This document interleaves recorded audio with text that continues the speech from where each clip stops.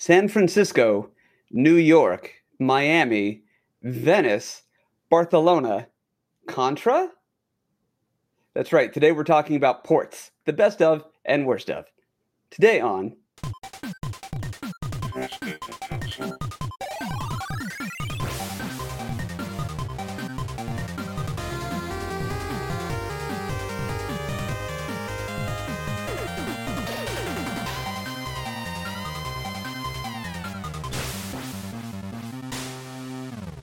All right, everybody, hello and welcome back to Press B to Cancel. My name is Guy Prime, aka GP, and I am here with three of my four best friends. We are Sans Chardmonk today, so we're going to start with Sick Jake. I'm looking at Sick Jake, so that's why I'm not even here. It's okay. It's all right. Oh, you are here. We need you here. That's why we call you Daddy. So, Sick Jake. Please don't. Say hi to everybody. Hey, everybody. Thank you very much. And my good friend Werewolf, say hello, sir. Hello, sir. Also, we've decided to include Sinistar, as always, because we love him. Welcome back, Sinistar. How are you, sir? I'm well. How are you? I'm doing well. Thank you so very much for asking. Literally nobody else asked, so I appreciate that. So back to the episode. Today, guys, we are talking about arcade games that have been ported for better or for worse to consoles. Who did it better? Who did it worse? And let's talk about that. I'll start us off. Captain America and the Avengers. This is one of those arcade games I grew up playing in the arcade, which seems redundant to say it, but there it is. It's a side-scrolling beat 'em up, kind of like X-Men for the arcade as well, but it's themed with Captain America and the Avengers, which in this context is Vision and Hawkeye and Iron Man. I never played this one. The music is iconic. The voice acting is exactly what you want it to be for 90s arcade games. I don't know what the plot is. Or is this Konami? Data East put this one together. What? Ah. Really? Yeah. Yep. Wow. Interesting. And okay. so the voice acting, okay, so here's the thing. They ported it to the Super Nintendo, I believe the Genesis, so I never played that. But they also put it on Game Gear. So I want to talk about the Super Nintendo and the Game Gear versions because those are the ones I'm more familiar with.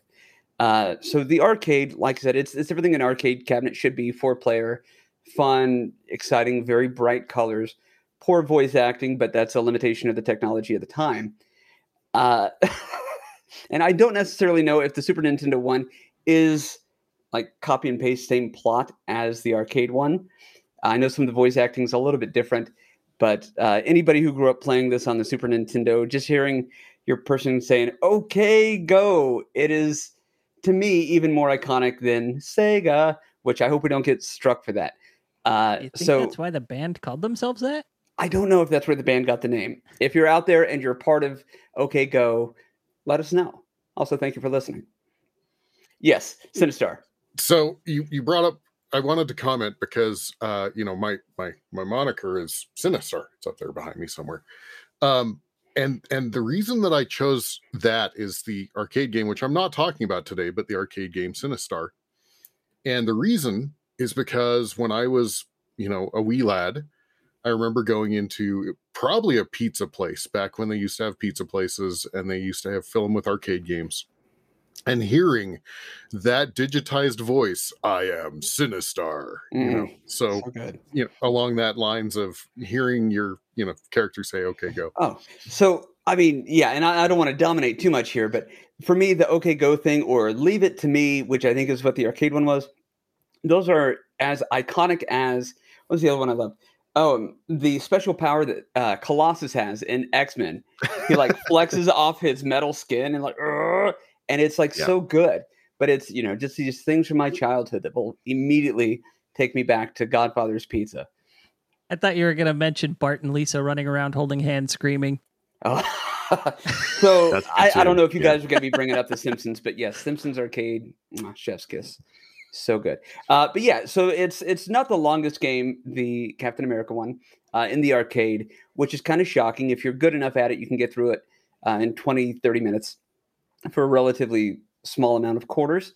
I find that the ports for the Super Nintendo are a little bit more difficult, and then even more difficult still, the Game Gear, which it's that game Telephone, where you tell somebody something and then it goes all the way around the room. So by the time it comes back around to you, it's completely different. That is kind of like what it is going from the arcade to the Super Nintendo to the Game Gear. It's still there, but I mean, it's a bit different than the original. So it actually got harder on the console ports.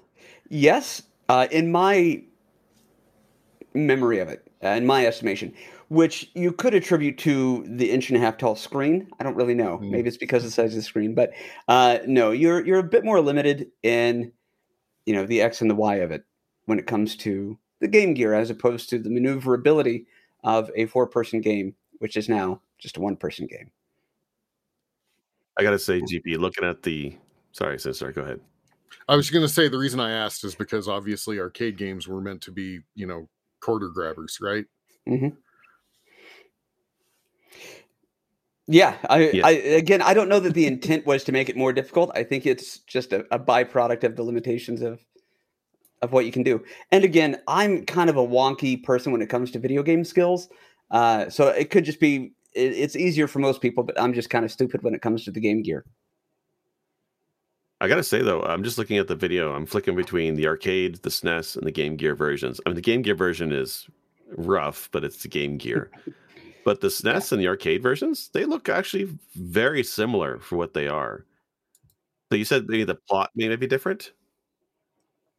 I say maybe because I really don't know. I don't think I really ever took the time to read through it or know what I'm doing, because with this, you don't really necessarily need, at least I didn't, a whole heck of a lot of plot. It was mostly just go this direction to this direction. Oh, you're flying, or, pick stuff up, throw it, use your special weapon. There's really not a big difference between all the characters. I don't know. So it's all the same. It's a lot of the same, but it's fun. I still don't know the plot of Double Dragon, because you literally just walk the screen and beat people up. Like, what else is there? I think there's a girl involved, maybe. Yeah, thankfully they didn't try to do any plot twists. I mean, at the further into the franchise you get, isn't it all plot twists? Yeah, that's exactly right.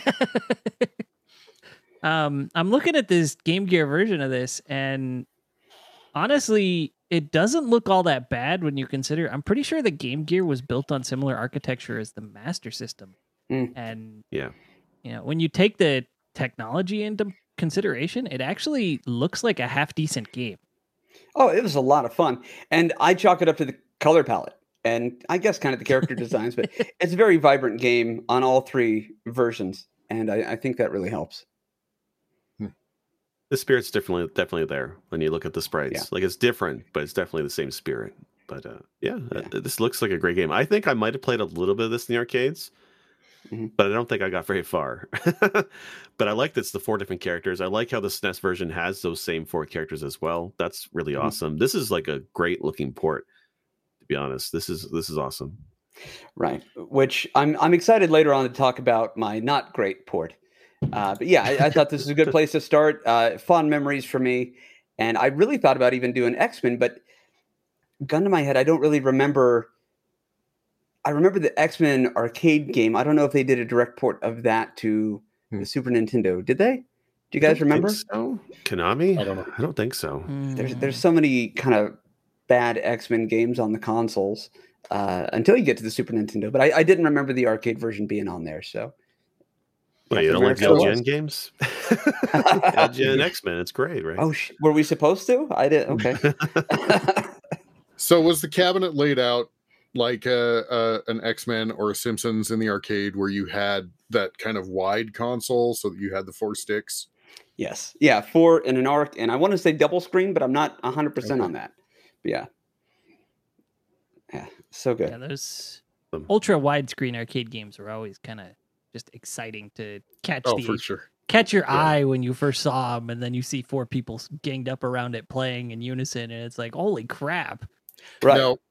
Now I remember specifically, like, as time went on, you would end up with one screen that would like start to dim more than the other. and you could see them when you'd walk into the arcade. There'd be, and you could still play, but it was definitely a bright screen and a dim screen. Yeah, Yeah. sure. But Well, the story of me, a bright screen, then a dim screen. I'm telling you, man, it's just the lighting. We can adjust that. It's fine. Tangentially, post. I would like to mention so there's this arcade I used to go to a lot as a kid. I believe I mentioned it in the past. Castle Park was the location in Southern California. And I loved playing Pac-Man as a kid. So, like I said, tangent. Well, I went back to that arcade probably about 5 years ago. And I think they still had that original Pac-Man machine from when I was a kid. Oh, wow. There was so much burn-in from everything on the screen. The mazes, the dots, all that. And so when you got outside of the first maze and the maze got changed up, you still saw dots from the previous level. And if you had eaten dots, you still kind of saw them there. It was a mess. Well, you're telling me there's more than one maze in Pac-Man? Didn't it get changed up a little bit from I don't know. stage to stage, or did it not? I did- No, but I there was looked different just now. variations of the game. There's like different variants, like Yeah. not ROM packs, but whatever the equivalent for arcades Well, was. then maybe it was just the dots were left over, and I was like, "What the hell is happening?" I didn't even realize there was more than one stage. Okay. So Maybe here I'm I was- thinking of Miss Pac-Man, because I think Miss Pac-Man changes up the stages. Okay. Very cool. Well, so, okay. Who wants to go next for their It's first a brilliant segue, GP, actually. Is it? I felt can, yeah. I can do mine. Okay. Crazy Taxi. Oh, okay.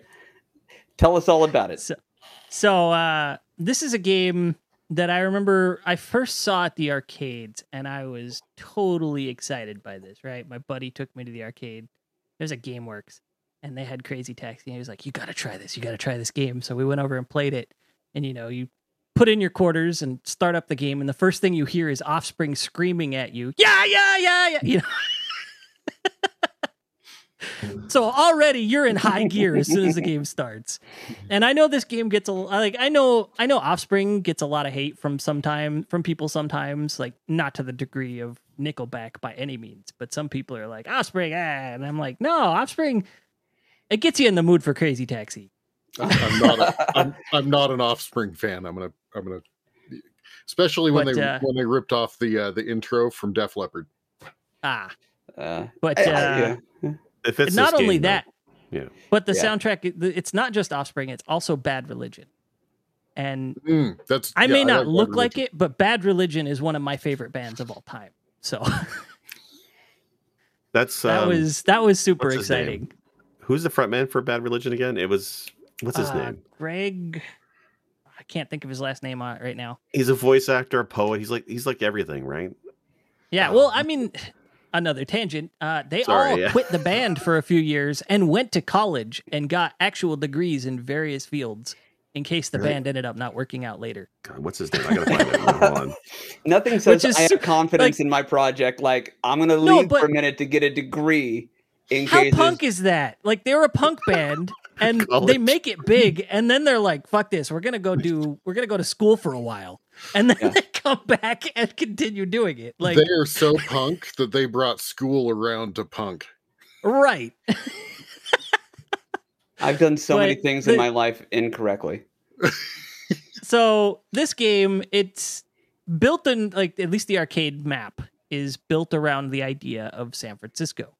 Mhm. And it's so much fun. Like, you can apparently actually do what's called a crazy dash in the arcade game. I've never been able to do it, where you let off the gas, kick it into reverse, kick it back into drive, and floor it, and your car just shoots off like a rocket. Mhm. And you're like, it's like 0 to 60 now. Just like in real And- life, sure. Yeah, the game is just so frantic and fun. And I used to, when I got this on the Dreamcast, I was in love. This is a game I would come home and I would play for like 2 hours after school before I even touched schoolwork. Hmm. For months. I was going to It say, was, I never knew this was an arcade game. I played it on the Dreamcast and I loved it. I had no idea it was an arcade game. yes, it was arcade first. So it was built on the Naomi board, which is very similar to the Dreamcast hardware. And then when it went to Dreamcast, it ported super easily, but it also played really well on a controller. Outside of the arcade, I've never played this on a steering wheel. And I don't feel like I've missed out on anything. I used to score like $20,000-$30,000 in fares in a run, doing multiple laps around the city, and I couldn't get enough of this game for months. Like, these days it takes a roguelite to do that to me, you know? Wow. Well, I was going to say so this is Uber training. This is how people became Uber drivers. Well, the funny thing is, apparently they just released in the last couple years a mobile game where it's a business management sim based on Crazy that's not Taxi. the same. And you're up against some mega corporation that's supposed to be ride sharing, which is just a crack up to me. I mean, kudos to them for trying to keep it fresh and topical and recent. But that's hilarious. I mean, this game has had numerous ports, and to me, the Dreamcast one has always been the best version. It really has. It's just fun to you know. I mean, obviously, somebody paid for it to be in there. They've got KFC, they've got Levi's, they've got Tower Records. Sure. Some of these businesses don't even exist anymore, you know. But is there anything in the Dreamcast version that's missing? No, the Dreamcast added more content. They created a whole other map that's based on Los Angeles. And they put in a bunch of special challenges that teach you about the gameplay. And if you complete them all, you also unlock another vehicle, another taxi. And it's a rickshaw. Oh, fun. Can you go 0 to 60 with your rickshaw? No, the rickshaw is very slow, even when you it still goes way too fast for a rickshaw because whoever you're playing as is hoofing it in front of it, carrying it around, but they're still going way too fast and they can drift and everything. It's ridiculous. Yeah. See, had this been the PlayStation version, there would have been a code so that you can not only have a rickshaw that goes faster than anything else, like Tony Hawk and Spider-Man will be pulling it and will make no sense. And there's moon physics, but that's okay. I won't be begrudging that they didn't do that. And then there's the Carmageddon version where it's a rickshaw, but if you get going too fast, it has too much inertia and it kills the puller. Right now in my brain canon, I'm coming up with how this is the prequel to the days leading up to Twisted Metal. Speaking of which, I think there's a movie coming out, isn't there? I don't know why, but yes, there based is. on Twisted And Metal. I'm so excited. And on that note, if Rob Zombie doesn't direct that, though, why even do it? Tell me that's not a property meant for Rob Zombie to direct. He's doing the Munsters right now, which I'm actually excited for. But neat. There were actually multiple attempts at making a movie out of Crazy Taxi, and ultimately it never happened because there wasn't enough plot in any of the movie ideas coming forward about it. Didn't they do that with Tom Cruise? Nobody before. I think it was called Collateral, and it was Tom Cruise, and then Jamie Foxx was. No, wasn't it? Didn't they do one with like Chris Kattan and Queen Latifah or something, just called Taxi? That was Jimmy Fallon. Oh, was it Jimmy Fallon? I think so, but I never know. saw the movie, so I can't remember which one of them it was. But that's hilarious. Like lack of potential plot. That's silly Taxi, not Crazy Taxi. Well, no, not potential plot. Literally plot in the movie ideas people were trying to push for it. Wow. Well, like you look at Uwe Boll, he's like the king of bad video game movies, and a lack of plot or bad script has never stopped him before. So I'm surprised he didn't do. I mean, he did Dungeon Siege and Blood Rain, and they're all terrible movies. He could have easily have done Crazy Taxi. Postal. He did Postal. Right? Wow. By the way, be careful, because if you badmouth Uwe Boll enough and he hears about it, he'll offer to fight you. He's apparently good. Yeah. Yeah. Can we just have him on the show instead? Yeah, like we'll just verbally spar. Verbal jousting. I like it. So, and one last thing I want to say, and then we'll get final thoughts on this. The look and aesthetic and the feel of this, and this is from somebody who's not as familiar, really screams less Offspring and more Sublime. Anybody else getting that?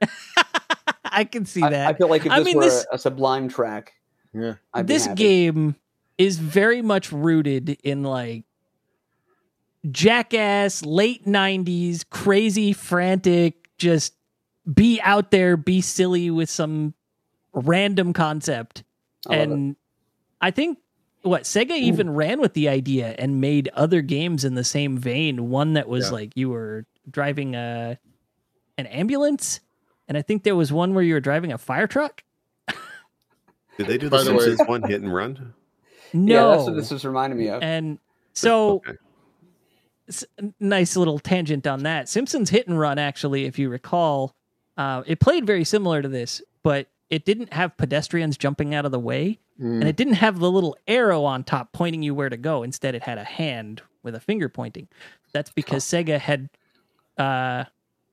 Trademark. copyrighted, trademarked, Yeah. Okay. whatever Can't the term afford the is. finger. I think it was copyrighted. Gotta The go arrow for the hand. pointing to navigate you where to go in a game, and pedestrians jumping out of the way of a moving vehicle. Oh, for video probably games. patents It's then. ridiculous. Probably. Oh yeah, they patents. patented They it. That's what patented, it was. Yeah. Well, if anybody from the game development systems or big companies are watching, can we get an update of this? But instead of the rideshare take, can we get a very profane version of Siri or whoever gives you directions? I want my You know Google what? Maps or whoever to be incredibly Maybe a profane. movie. Maybe a movie could happen with this now, where they are up against the ride-sharing drivers. There's your plot right there. Yeah. Yeah, there you go. Now think, they could make a guys- movie out of it. Yeah, let's make a Press B Productions movie studio and let's put a treatment out for this. I think we can do this. Crazy Taxi Company Yeah. trying to take on all the Uber and Lyfts of drivers of the world. Viewers and listeners, we're copywriting that idea. Don't take it. Yeah. Don't steal it in the half hour we got here. Or come I up gotta with a say- treatment and then send it to me, and then I will take credit, at least partial. That's all I need. All right, I what gotta was that, say, Jake? like the Dreamcast version, the graphics are really good. Yes. Better They than the are. arcade, I want to say. Yeah. Right? Like it looks like it's improved models, texturing. It looks not a lot better, but it's definitely better than the arcade, which is interesting. I think that's just because they had time to polish it, because the Naomi board, the Naomi arcade board and the Dreamcast were based on the same hardware. right. So I think it was really just a matter of they had more time to work on this as they ported it. Mm. So they upped it a little bit. But yeah, this Awesome. is That's this a good is pick. definitely one of my all-time favorite games. I picked it up for this episode to record the gameplay, so you're seeing my shitty gameplay as far as the Dreamcast goes. I love it. And I had so much fun. I was like, I want to keep playing, but I need to do other things.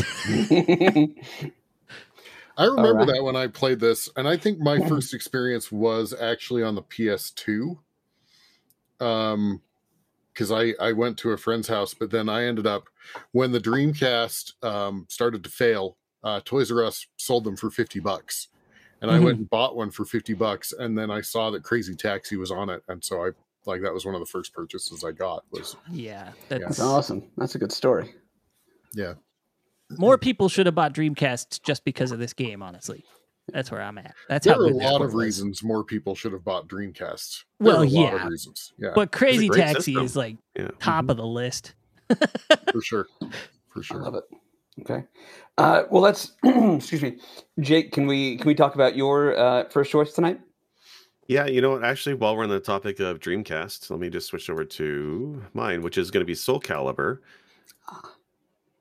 Give me a sec here as I do the buttons in the background. Yeah, so Soul Calibur is like a fantastic fighting game, and fighting games in general are make for great ports, I guess. There's a bunch of them, right? Tekken in the arcades was amazing.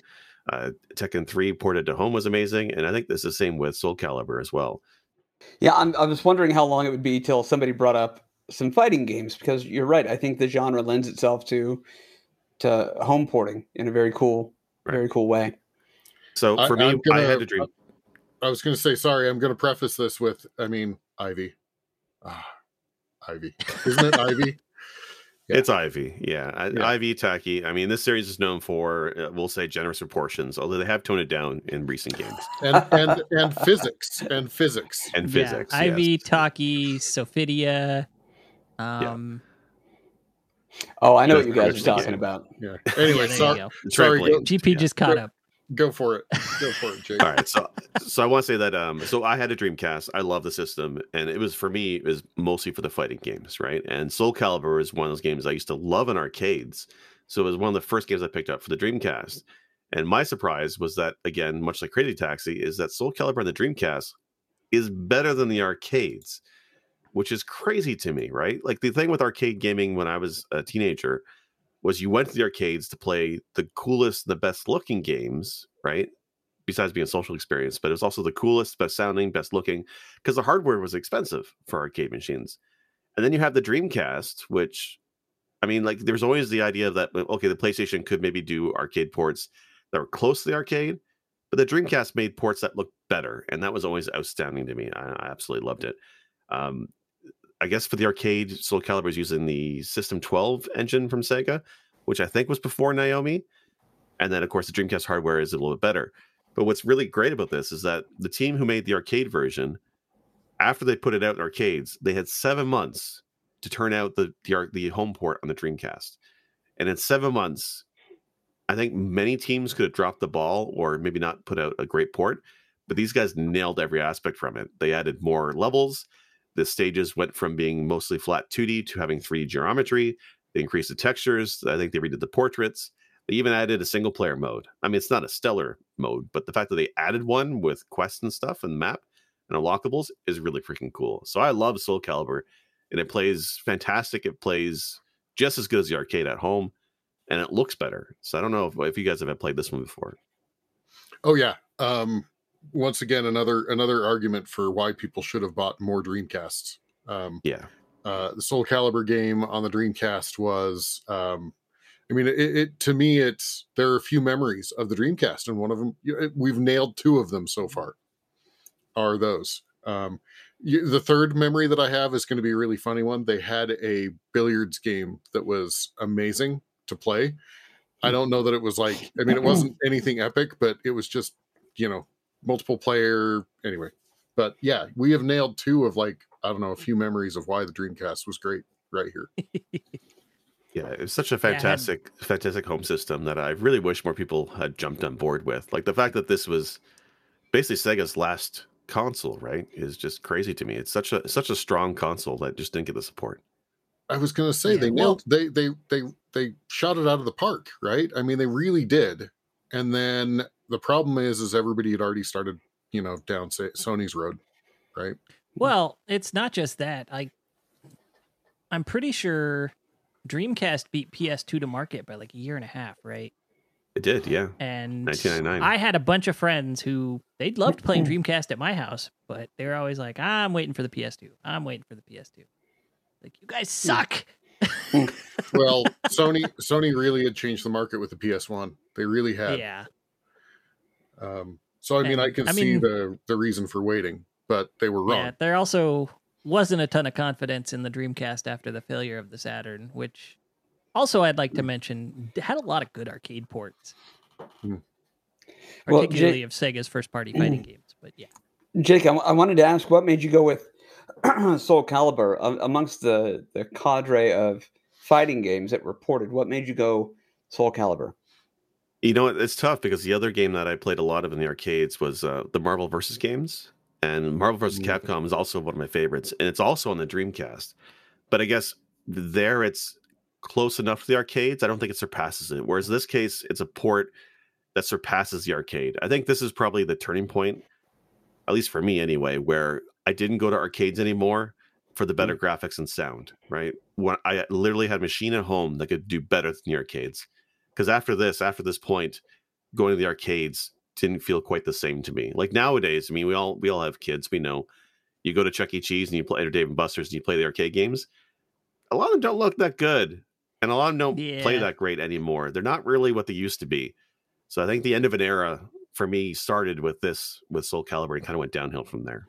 Yeah, I love an arcade. I still love an arcade, except for the one that I go to is you pay, an entry fee, and then the games are a nickel, and they're all the retro games, and I love it. That's very fantastic. Cool. Yeah. Now, I have an older brother who spent, we'll say, a sum of money for an at-home custom-built cabinet with a big screen built into it, and there's hookups for USB controllers and light guns and all this stuff, and it has every game on every system, and it's just this beautiful work of art. And every time I go over, we either play basically NES or Super Nintendo games that you can use a joystick for that translate well, or we still will just play the old arcades, X-Men, Captain America and the Avengers, things like that, Simpsons, or the fighting games. So really my knee-jerk reaction when we said this was the episode we were going to do was to talk about fighting games. and then I didn't. So I'm glad that somebody did at least once, because you're right. There's so many to talk about. For me, I was a Mortal Kombat kid. And I feel like for that series, I feel like Street Fighter, for example, has been pretty consistent with the quality of ports that they've made. Mortal Kombat is very hit and miss when you look at 1 versus 2 versus 3, specifically the original 3. But yeah, and I'm with you. Going to the arcade now is for a completely different purpose. It's to try to, honestly, my wife and my kids will get 2 cards because now you have to swipe cards. They'll go and play games, and then I post up at the Crossy Road game. And my only function that entire day is to win tickets. And that's, anyway, it's not an episode about that. But Skee-ball. Yeah, I don't want to say we purchased a sectional sofa in our basement using tickets that I've won from Crossy Road.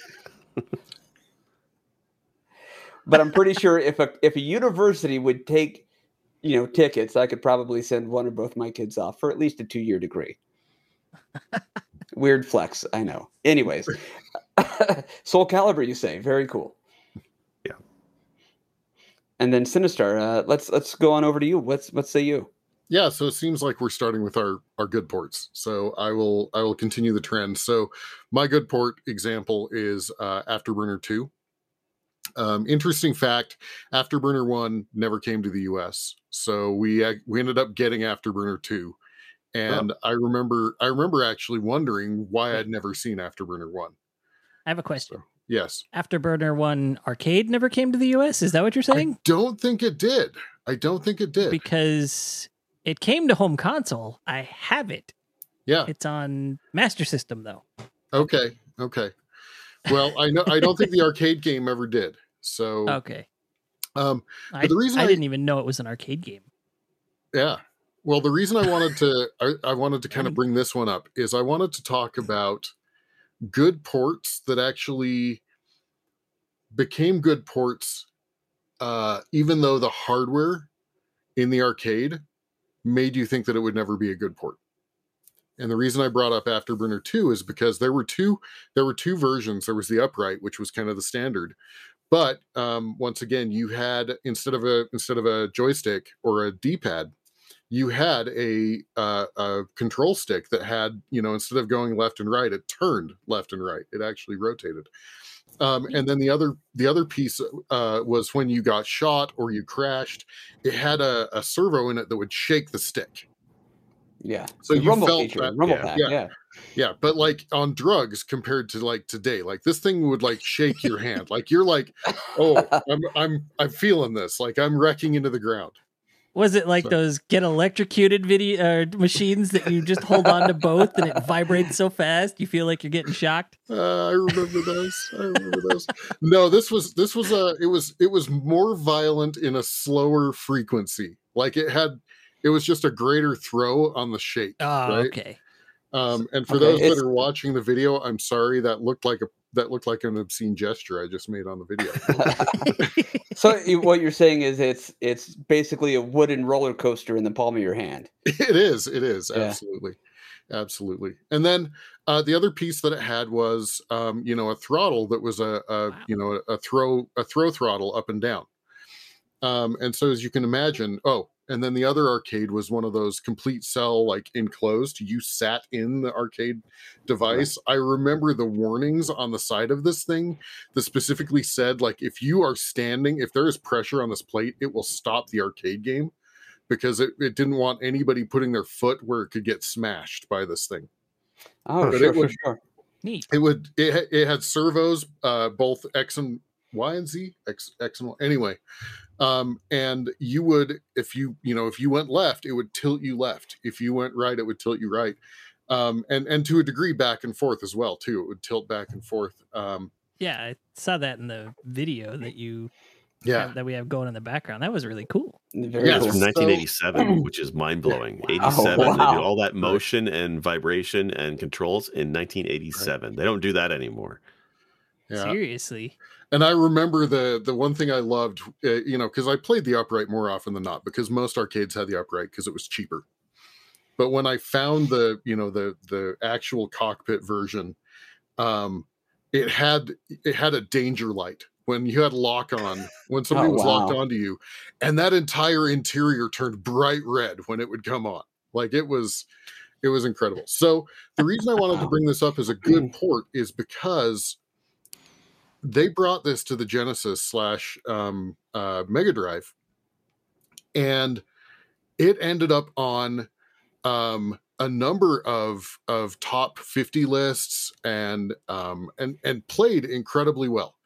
Now, the one thing that they kind of, I think, did to get away with some of the lack of controls with the 3 buttons was it basically in the Genesis version, your bullet, the bullet gun, whatever you call it, anyway, is always fire. Like you don't have a button for it, so it's always firing.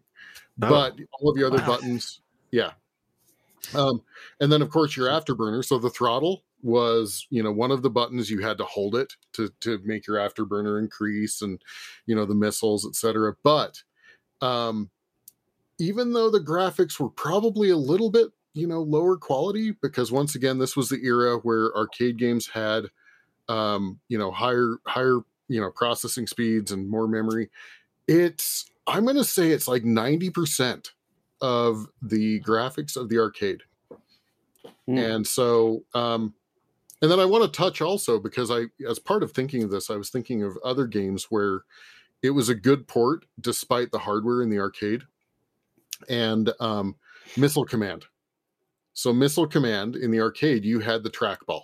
Classic, yeah. Yeah. And so you had a ball that would move on the X and Y axis, and you could wing that thing and fly your little, crosshairs around the screen as fast as possible.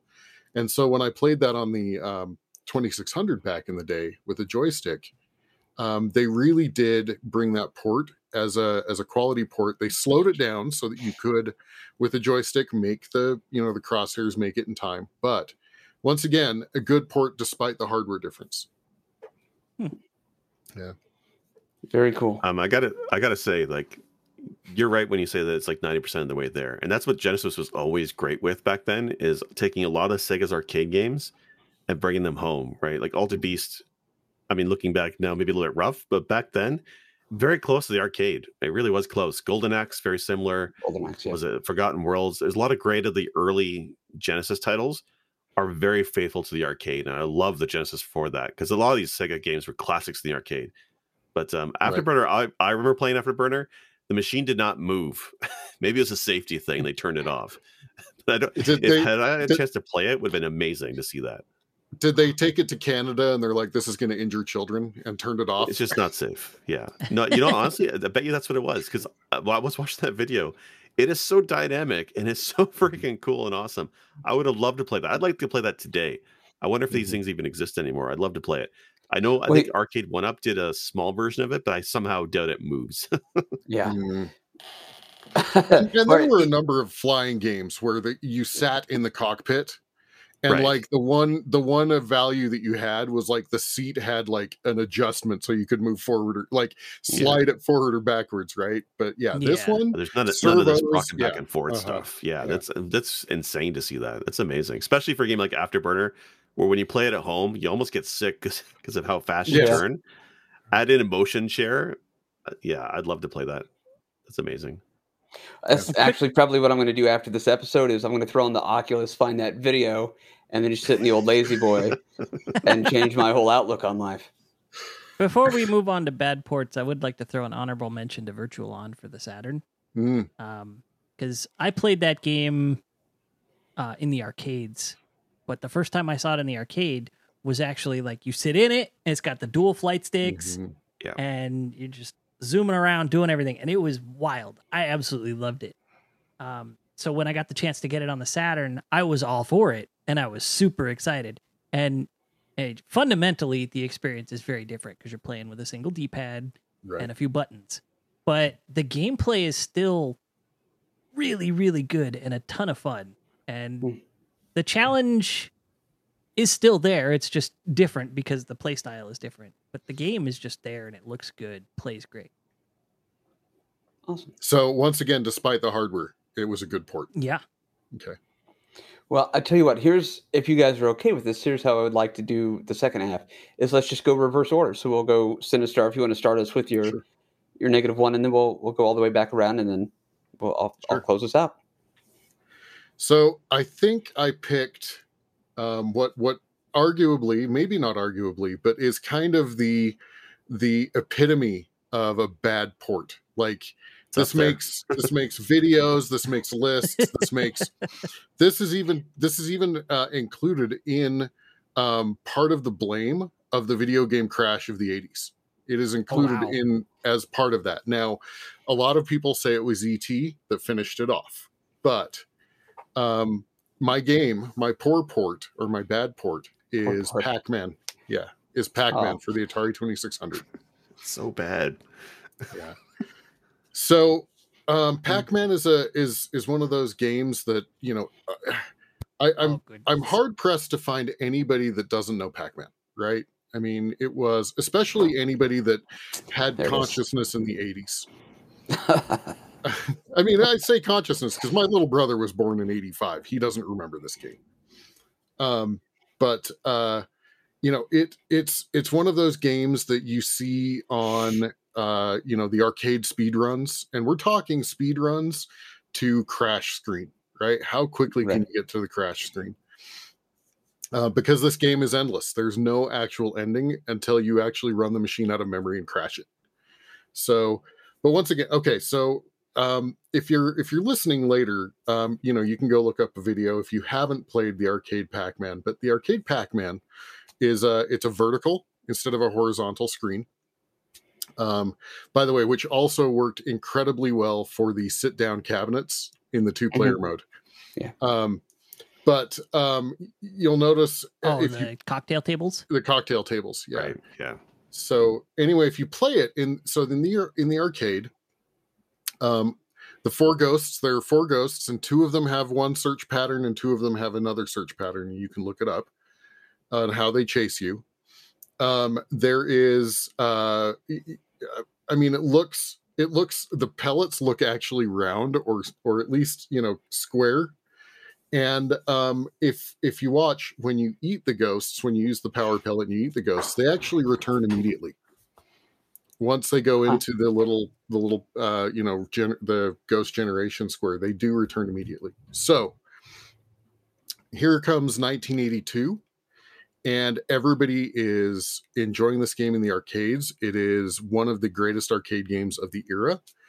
And Atari says, you know, this is, I think it was actually, they called it Year of the Pac-Man, and so they decided to do a port.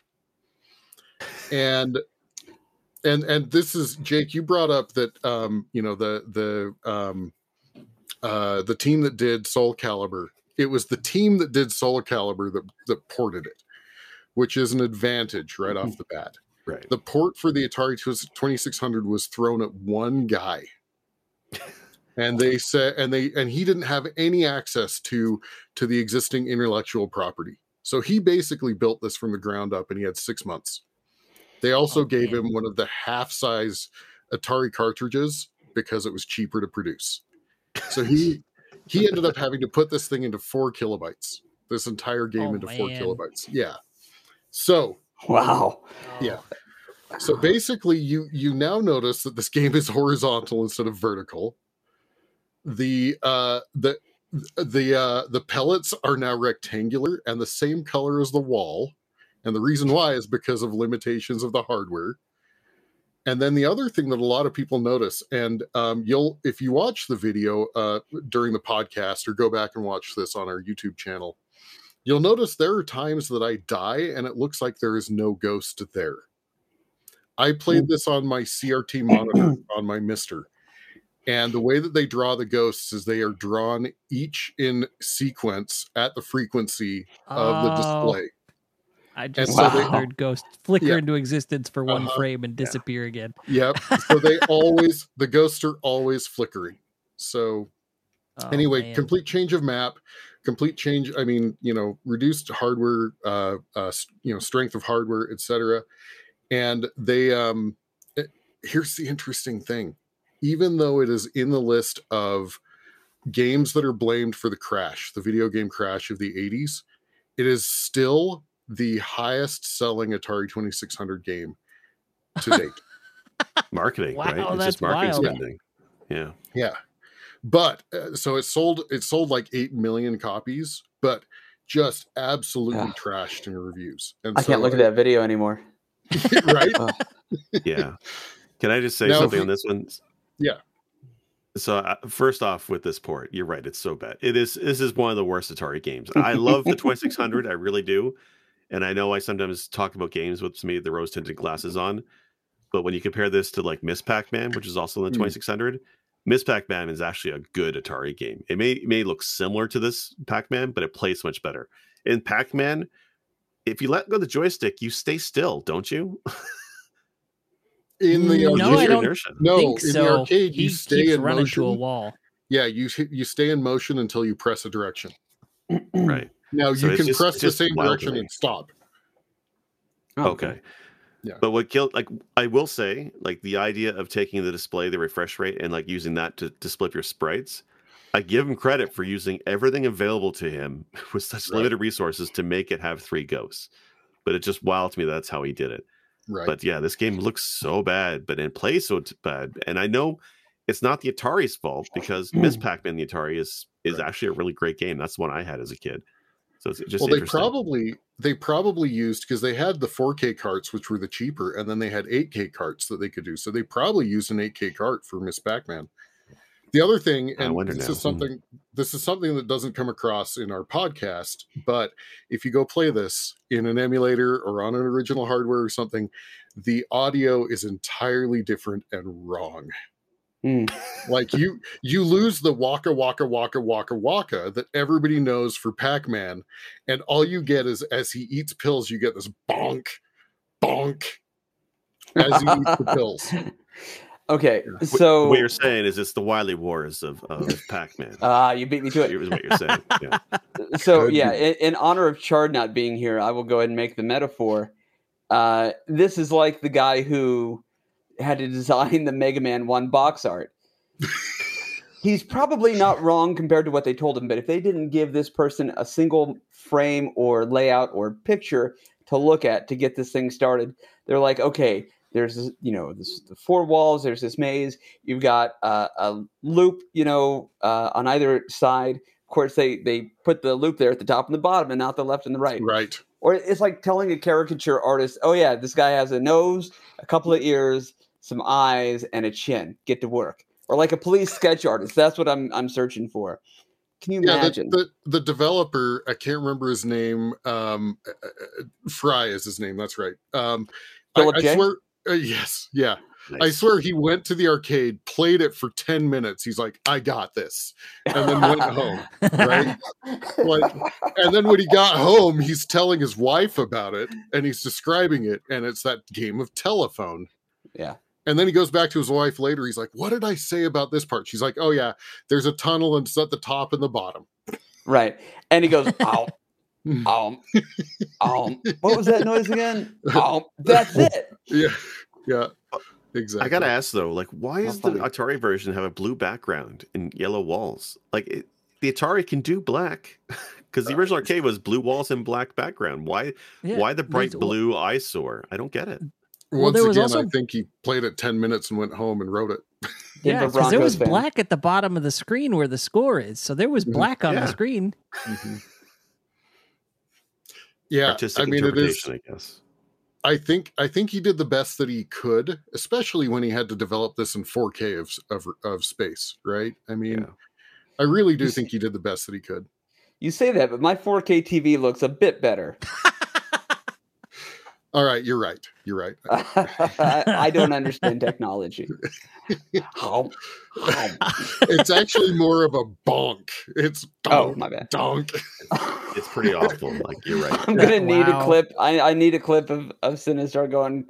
Donk.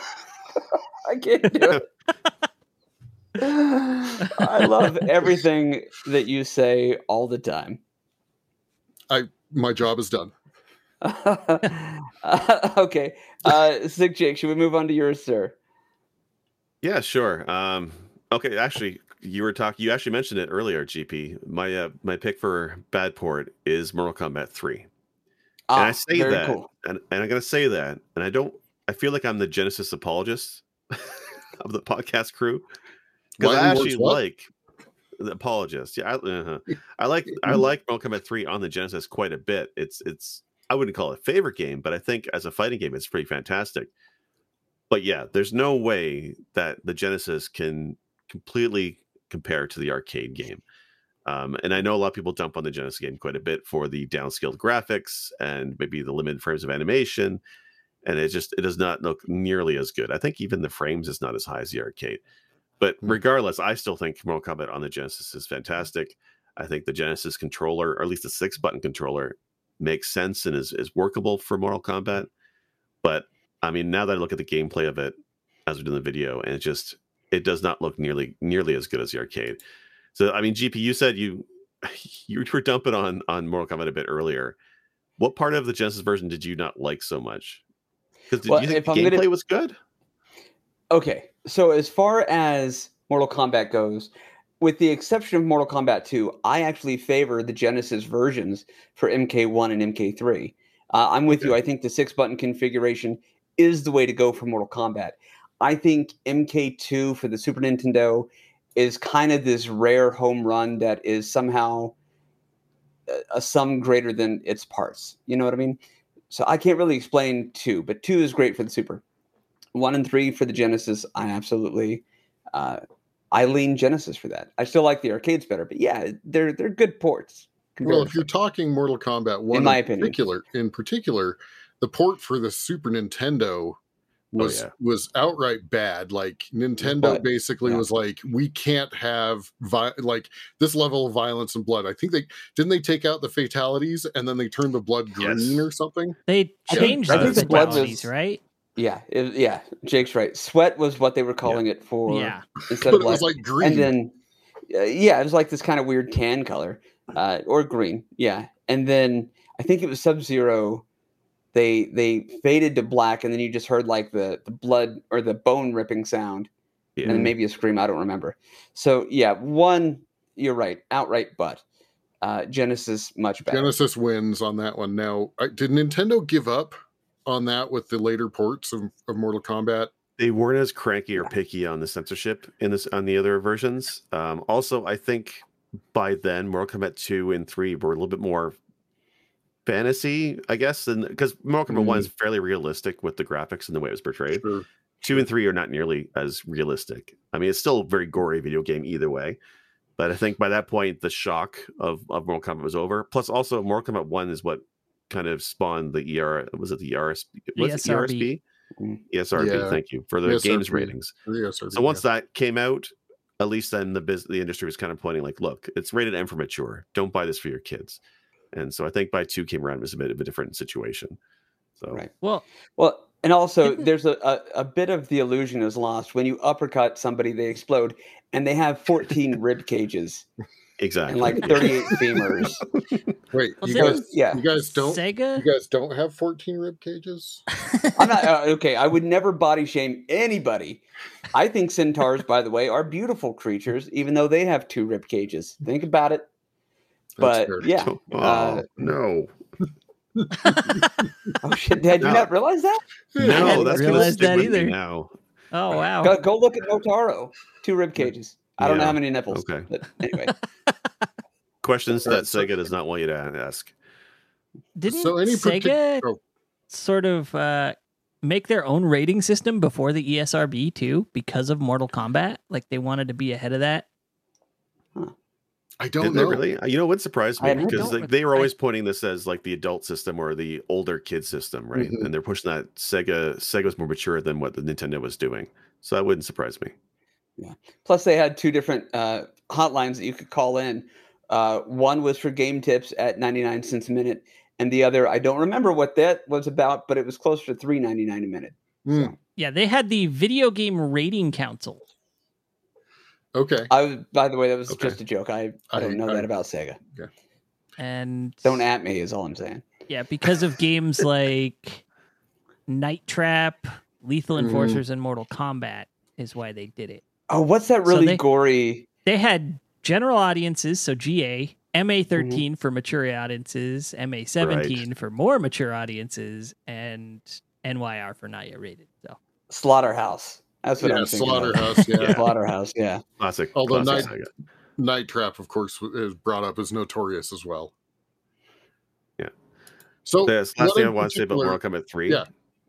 Last thing I'd bring up is that I also played the second one a lot because that's the version I had access to, right? Outside of an arcade. I don't know if Mortal Kombat 3 ever emulated well. I'm sure it's on MAME. It's got to be. But I don't think I ever had a chance to play it on MAME at home. So it's actually one of the cores for the Mister that I'm most looking forward to. I heard a guy is working on the Mortal Kombat engines or cores for the Mister. And I'm going to play the hell out of Mortal Kombat 3 when that eventually comes out. Because to play that with the actual arcade graphics, I'm looking so forward to it. It just looks amazing. Mortal Kombat as a series also has a lot of really cool ROM hacks where you can take some of the features from the later games like 3 where you can run and execute combos, and they've added that to like Mortal Kombat 1, which is insane and brilliant. And some of them, not all of them, are not as well done, but a lot of the ROM hacks are pretty dope and pretty smooth. Yeah, nice. And I'm sorry, I feel like I was talking over for a second, Sinistar. I'm good. Okay, cool. Should we go over to Wolf then? yeah, who wants more Crazy Taxi? What? We already talked about Crazy Taxi. Also, I'll take a second dose. So, 4 years after the original arcade release, somebody decided this thing needed to be on the Game Boy Advance. Of course. Yeah. Now, can you imagine somebody trying to make Crazy Taxi for the Super Nintendo? Because that's basically what this was. Right, right. To their credit, it actually is a full 3D world. Textures on the buildings and the road and everything, right? They put both of the maps that were in the Dreamcast game in this. So it's got the San Francisco and the LA maps. They just call them City 1 and 2. But the gameplay is super slow. The hitboxes are terrible. So you never know when you're going to hit a car or not. And, in Crazy Taxi, the idea is to narrowly avoid collision. Right. Sometimes you think, I'm going to miss this car. And then boom, and you slow down and that car goes swirling off in a direction. Oh man, I'm watching the video footage and the burnout, imagery. The burnout sprites are awful. Oh, the little fire under the tires when you get the boost. So but you're not kidding not when only you say slow. Yeah, it's slow. so it's like Stun FX slow. there's not a ton of people to pick up in this game, so it is impossible to recreate a route from the Dreamcast arcade version on the GBA. It just doesn't exist. It sends you back and forth constantly. The game knows that it's super slow, and so they give you and janky, so they give you way more time to get things done. I think I played for like 20-30 minutes, getting up to over $20,000, and this is the first time I played this game, right? Well, not the first. I played it way back when on my buddy's GBA, and I was like, no. But I remembered, so I went back for it for this. And I played for like 20 minutes and got enough to like twice the amount you need to unlock the second city.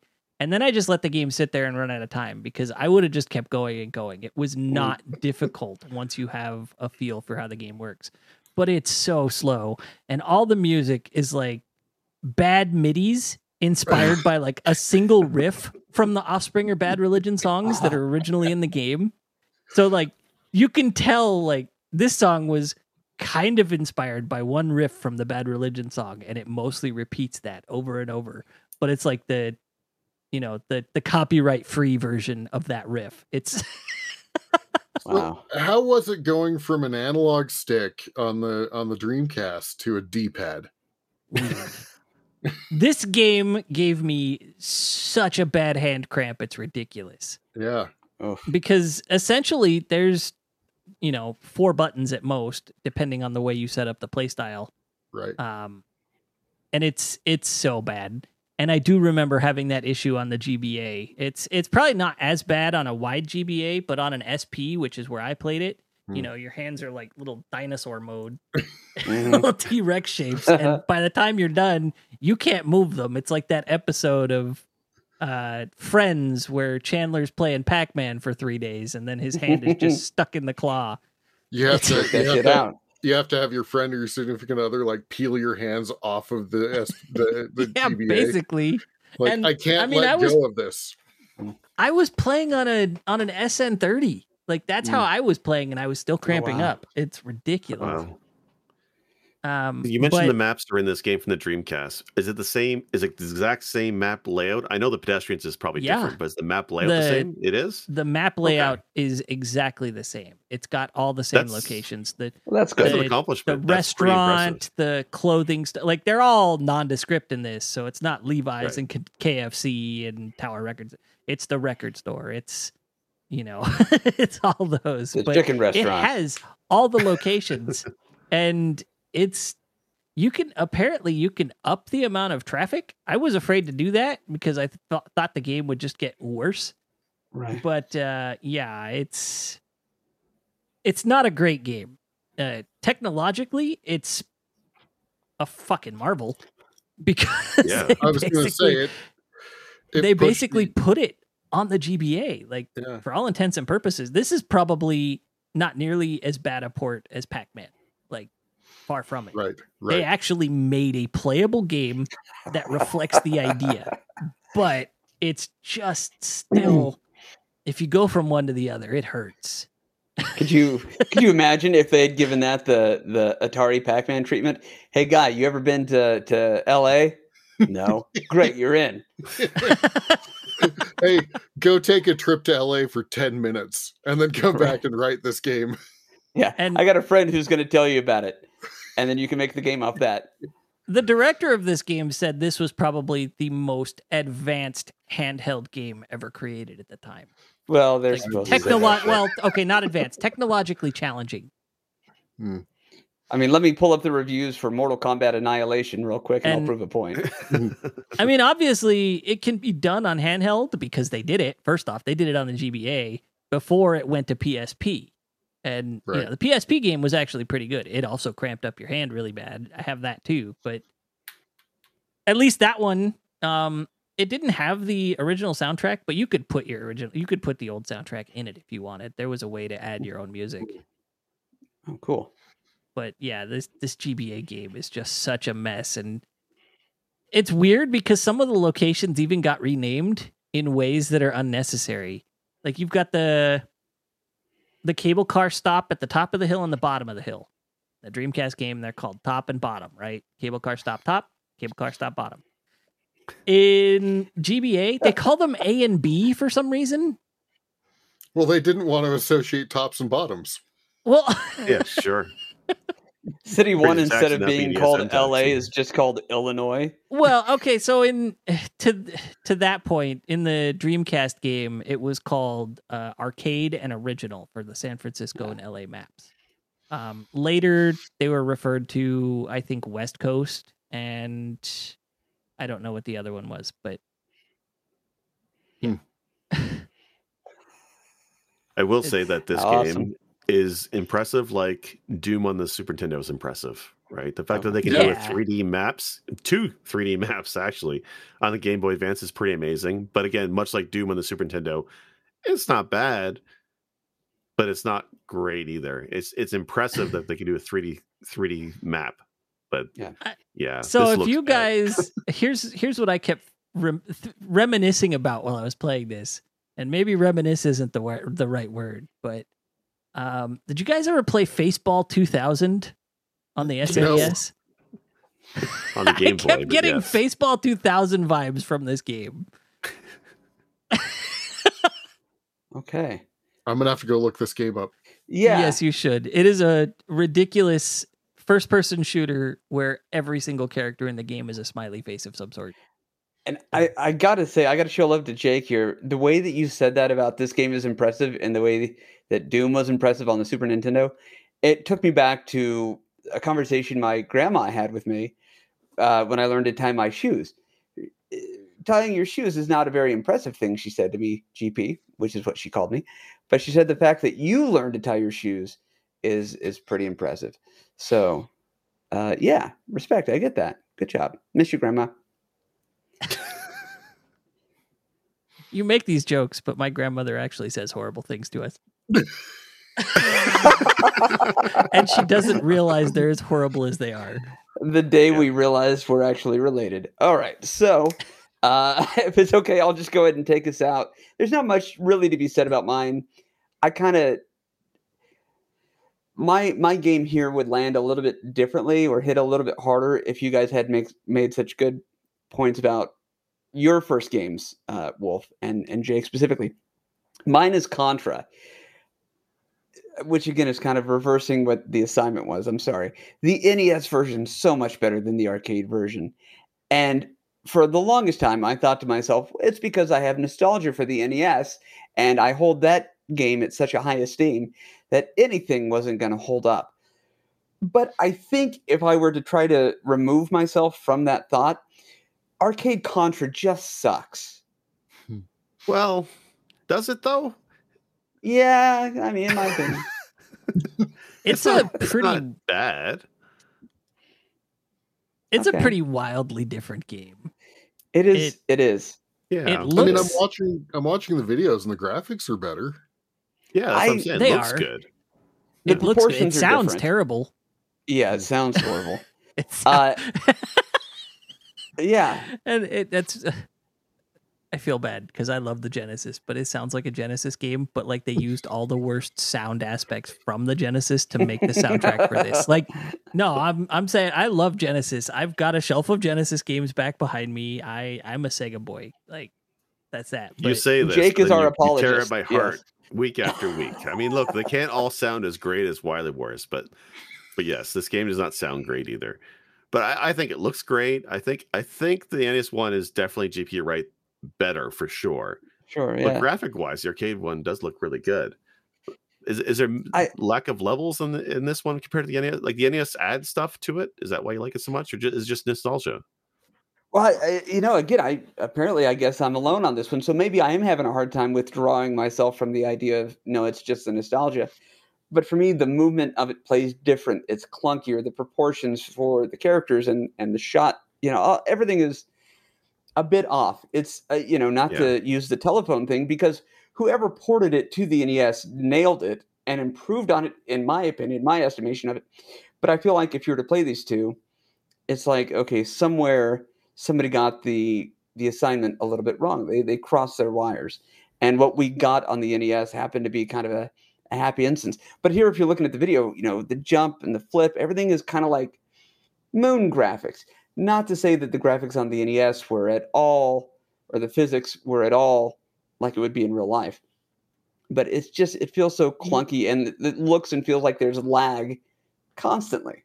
Even if it's lack of I frame see what rate you're for saying. sure. I'm gonna admit that the spinning jump looks better on the NES. It does. Mhm. yeah. But like, I don't know, the sprites look more realistic in the arcade. But Now, the jump is wrong. I'll admit that. Okay, well, to your point, yes, but I would also like to say any character that doesn't have a face is not going to look super realistic. So the NES guys, they just don't have a face. So you're absolutely correct there. Look at the color palette on some of this stuff. The arcade is wild, and it's just maybe I'm wrong. Like I said, maybe it is just the nostalgia, but I think no, the arcade I version would is just not a say- very good game.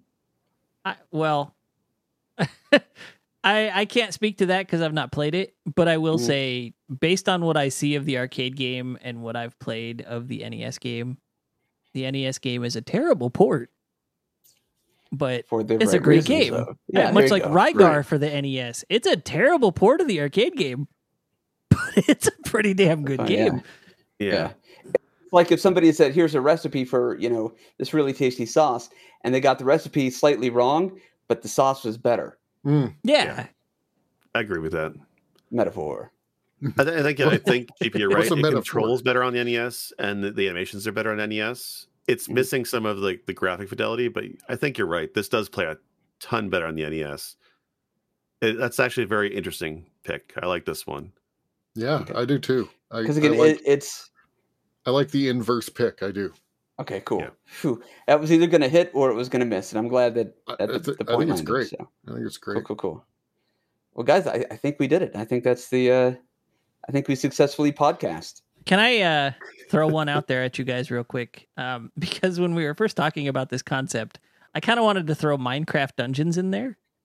Oh yeah. Because it throws the idea the other way around. It's a PC game that was later ported to arcades. And I didn't supply Jake with any video of this because I wasn't going to talk on it much. But I mean, that's kind of where we are in the world, though, right? Is like computer hardware is highly advanced at this point enough that it would actually be cost prohibitive to try to make an arcade game with the same hardware, right? Right. Yeah. Like, Well, they need to figure out a way to do a single board computer version of what we have at home, right? So you're saying demake it to an arcade? Essentially, yeah. That's a crazy concept. What a time to be alive. So Minecraft Dungeons is a literal port of a game to the arcade. It is an arcade port. It's awesome. It's awesome. But also, not only that, but they changed up the gameplay a lot. Like we know of Minecraft Dungeons as a Diablo-like, right? Right. The arcade version felt a little bit more like maybe a multiplayer beat 'em up with some Gauntlet funk rubbed on it. I was gonna say it had a little Gauntlet taste to me when I looked like it the up. later Gauntlet games, not the early ones, funk. but the later ones. Yeah, so but it was really cool, and the fact that like you don't really find too much equipment in the game, you end up powering up the equipment that you have that you choose to equip with the card that they give you every time you put in a quarter for a play. So cool. Which is neat. They got a collectible card thing going on with this, with like 63 different cards or something like that. Yeah, that was a cool idea. Really neat concept. Changes the game almost fundamentally, but it's still a lot of fun. Even my wife was getting into it, and she's not a gamer. Like it was me, the kiddo, and the wife playing at whatever arcade we were at, and it was just really cool. Nice. Nice. Okay. Well, okay. Yeah. There we go. I think, guys, we did it. Sorry. First try. No, I'm glad that you mentioned that actually, because I never would have played Minecraft Dungeons had it not been for my kids. My wife and I took the kids to an escape room, and outside of this escape room was an arcade that had that, and we started playing it. And honest to God, I don't remember which escape room we did that night. But I remember, the arcade playing game Minecraft Dungeons and getting the cards and stuff. So yeah, it's cool, right? I think that's very cool. So that was a good point. I'm glad you brought that up. It makes an impact on you. Yeah, and thinking that, and to think that we are technologically at the place where you would have to demake something to put it back to arcade levels is absurd. It's interesting because, like we said earlier, arcades are totally different than they were in the 90s, right? Even the early 2000s. Like when you go to a Chuck E. Cheese today, you'll see a Doodle Jump game with a giant joystick. Doodle Jump is one of the first generation of mobile games that was popular, and it's an arcade machine now. I trying to grasp my head around that one is insane to me. Like it seems like arcade machines these days are just either giving tickets or the gameplay is so frivolous, I want to say. Not that arcade games could be especially deep back in the day, but it feels like the ones that are in Chuck E. Cheese and Dave & Buster's today are not nearly as in depth. Like there was a recent Ninja Turtles game for the arcades that got released a few years back by Raw Thrills, which it runs on a PC, I found out, which was shocking to me, although maybe it shouldn't be. But it's only like 3 or 4 stages. It's incredibly short and a very shallow arcade game. And that's almost criminal because I think we all love the original 90s Konami Ninja Turtles arcade games. And to see another company make it a modern version of it and just not be good is disappointing. And like to see advertisements for ticket nodes, ticket mode is available for this port. And like, I don't want to see tickets in a Ninja Turtles game. I don't want to get prizes from this thing. But it's just a different state. It's an odd state of affairs for arcades. They're totally different than when we were kids. And it's kind of weird. Sad, I guess, in a way. You brought up TMNT. Just for those that may be watching, at some point we're trying to put together some Press B play of Shredder's Revenge, which just came out. So watch for that. It's good too. Yeah. GP, you're muted. You're muted, GP. You're muted. We did, GP. You're muted. No, we can't hear you, man. What'd you do? Uh-oh. Uh-oh. ran over We lost GP's our allotment host. of minutes. Yep, it's the 90s. He's out of minutes. Yeah. All Well, right, he just said wrap up for him. So Okay, well, let me just say then real quickly, just that we are Press B to Cancel. You can be an audio podcast. You can find us on Stitcher and Apple and Google Podcasts, Amazon Music, and all these various places. Anywhere you listen to your audio podcasts. But also we're on YouTube. We live stream on Friday evenings at 8:30 PST, 5:30 Pacific. And of course, you can find those VODs on YouTube as well. And I'm Sinistar. Where can folks find you? I am now back to streaming on Mondays, most Mondays on Twitch, Sinistar77. I'm currently still building Optimus Prime. I probably have a couple more episodes of that. Awesome. And where can folks find you? Just here for now. Here's good. And I'm Sick Jake. You can find me sometimes on Twitch, but mostly on Twitter and also here. And of course, we have our wonderful host, GP, who's unfortunately muted, but you can find GP on Twitter and here mostly, and occasionally on, hopefully on Twitch in the future. But if not, you can find him here on Press B and on Twitter. You got anything for us? You got anything for us, Wolf? Any port in a storm. Though sometimes it's okay if you just hang out in the storm.